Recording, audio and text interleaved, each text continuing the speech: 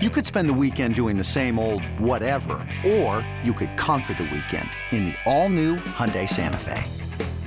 Visit HyundaiUSA.com for more details. Hyundai, there's joy in every journey. This episode is brought to you by Progressive Insurance. Whether you love true crime or comedy, celebrity interviews or news, you call the shots on what's in your podcast queue. And guess what? Now you can call them on your auto insurance too with the Name Your Price tool from Progressive.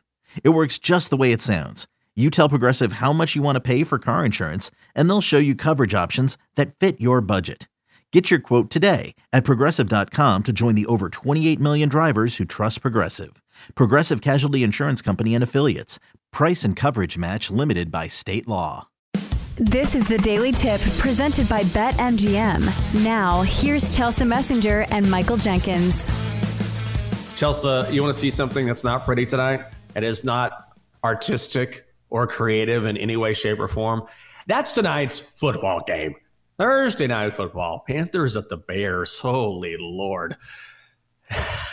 You just put the chat, the McRib of Thursday night football. If you want to make that argument, the Bears are laying 3.5 points. The Bears are minus 175. The Panthers are plus 145 on the money line. Your total is set at 38.5. That is down from 39 yesterday.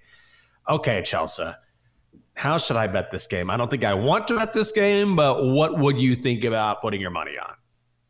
Okay, let's be honest here. How long did it take you looking at this game before you immediately thought to yourself, okay, it's time to consider the under? Because not only have unders been scorching hot this year in primetime, on Thursday nights, the unders are 22-7. So if you've ever seen a great recipe for an under, doesn't this have it? The Bears, the Panthers on Thursday night. We have seen much better teams go way under this total, and it's 38.5, which seems low, but like we've seen some 36.5s on the board this year already. So it still feels palatable to me. So you take the primetime unders trend, you look at both of these offenses, and I don't even care that much that the defenses are bad. When you have offenses that are so inept and can't move the ball down the field, I think it kind of takes away from the defense. Like I remember, I think it was the Packers and the Raiders game where it was the same deal. Both the defenses were terrible, but yet you see these offenses just failing to move the ball. So I think that's going to be the case tonight. I think the best play that almost seems too easy is the under. Do you think that's the sabotage factor, that it seems too obvious? Sometimes. Now, full disclosure, the BetQL 5-star play of the night is to take the over. But whatever. I disagree. I like the under, and I found this at 40 minus 136. You know me, I like to play up my totals and hit the under, and I like that even better. But ultimately, we know about primetime unders, right? Since 2016, they hit at a clip of around 60%. That's a trend that's been around for a while that you can usually look at. Secondly, the money is on your side. It's driven this total down. And honestly, when you look at these two offenses, these are just two bad offenses with a propensity for turning over the football. Carolina is ranked 28th in the NFL in total offense. Now, the Bears, this was surprising to me, they're ranked 19th in total offense. However, they are dead last in NFL turnover margin and differential. So that tends to negate anything they do defensively. I'm with you. I think the under is the way to go here. Another slot fest in prime time. Right. So if you like the under in a game, usually it means you shouldn't be on a bunch of props because sometimes you don't want to be rooting for a guy to get more yards or a touchdown if you want the score to remain low. So I looked at this game, and I think at the end of the day, it came down to, do I really want to trust either of these quarterbacks to get the job done? And we should talk about quarterbacks because there has been some question marks regarding who was going to start for the Chicago Bears. But now it looks like it's Tyson Bagent. At least he is the quarterback who is listed for the props over at BetMGM. We heard some whispers that maybe we would get Justin Fields in this game. Doesn't look like it's going to be the case. So I don't really trust either of these quarterbacks. So I don't think I want to play any receiving props. Do you think there is any player that you can single out and say, hey, maybe I like a prop on this guy? I guess you could look at unders. The only prop I like, and I've been keeping an eye on him, it's actually a plus money, and it's Cole Kmet anytime touchdown, which is plus 130 right now at BetMGM. And here's why I like it. Number one, Bears tight end came alive last week against the Saints, had 2 touchdowns. I don't think you saw that one catch in the end zone where I don't know how in the world he hauled that in. Also, Matt's saying right now, if you shop around, you can get this at over 2-1. But I think if you look at Tyson Bagent, he's clearly a young guy who I think is over his head in the NFL. But if you're a young guy in the National Football League, you know how this goes, right? You look for a security blanket early on, a guy you can always go to. And I feel like Cole Kmet has become that guy for Tyson Bagent. He has 18 targets and 16 catches in the past 2 games. It's at plus money, so I like Cole Kmet. Anytime touchdown, he has gotten better as the season has gone on. Little chemistry there with Bagent. And again, I like the plus money. So what is his receiving prop? Because I think you know my stance on anytime touchdowns. It's just that sometimes I feel like a coin flip.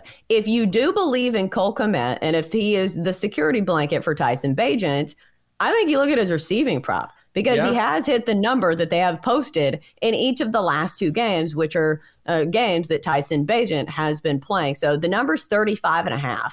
That is a very low number for somebody who has been getting the target share, like you said, that he is getting. So for me, I think if there's a prop to look at, it would be Cole Kmet's receiving prop just on the yards, not on the touchdowns. Because think about it. How many touchdowns do we see actually happening in this game? So you've got to build that into your handicap when you were playing anytime touchdowns. I feel like there's not going to be that many touchdowns. So the probability goes down of anybody scoring a touchdown. So I think I'd rather be on the yards.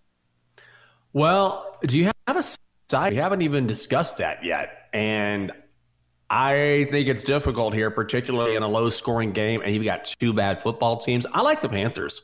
I will take the Panthers in the extra half point because when you have a low-scoring game, like, doesn't this sort of feel like it's going to be a field goal game? Hit the under, going to be 2017. I think the hook is the real difference here. And also, I know Bryce Young hasn't looked great this season, but the one thing that the Bears are terrible against defensively is allowing explosive plays. So they're in the bottom 10 of the NFL in that category.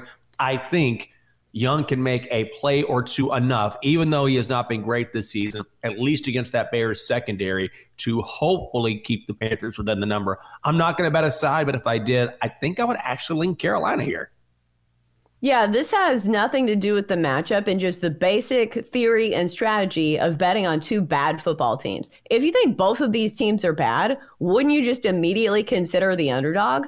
Like in even normal games, when you see a team laying 3.5 points, you have to have quite a bit of faith to say, okay, this team is capable of winning this game by more than a field goal. I do not think I have that type of faith in the Chicago Bears. So just based on that alone, if you think it's a low-scoring game, if you think both these teams are bad, I think you lean towards the points and the 3.5. I'm definitely not playing it. Again, if you trust either side and you lose and you say to yourself, okay, well, that's what I get for trusting the Bears. That's what I get for trusting the Panthers. So I'm not going to put myself in that situation.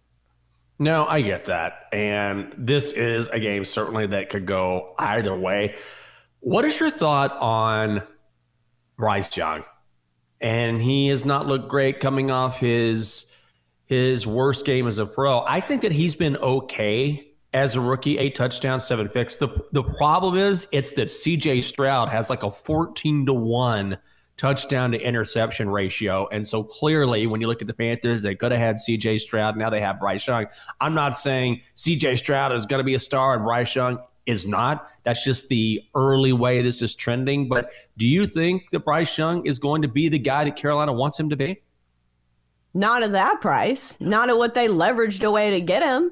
So far, the returns do not look great. Like, yeah, I guess you could say he looks okay, but that's putting it pretty nicely because his stats aren't that terrible. I think the one thing that stands out is also his size. Unless you have a great offensive line, which Carolina does not, this was not the right pick. I felt like they should have gone with somebody a little bit bigger. And you remind yourself of when the Panthers took like Cam Newton, who could do a lot of things and kind of put a Band-Aid on a very bad offense. Maybe long-term, that is not the key to being a long-term successful quarterback, but Cam Newton did win an MVP and did take the Panthers to a Super Bowl. I'm not saying that there was anybody in this year's draft class that was the equivalent of Cam Newton, but you get what I'm saying. So I think it is dependent on the price that you paid for him. And right now it's looking like you got absolutely hosed.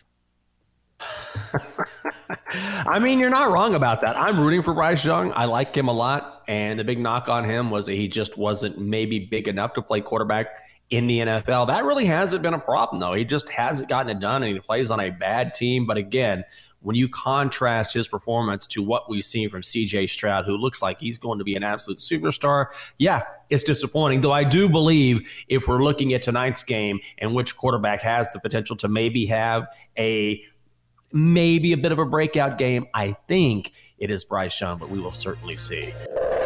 For more, listen to the Daily Tip presented by BetMGM. Weekday mornings from 6 to 9 Eastern on the BetQL network, the Odyssey app, or wherever you get your podcasts.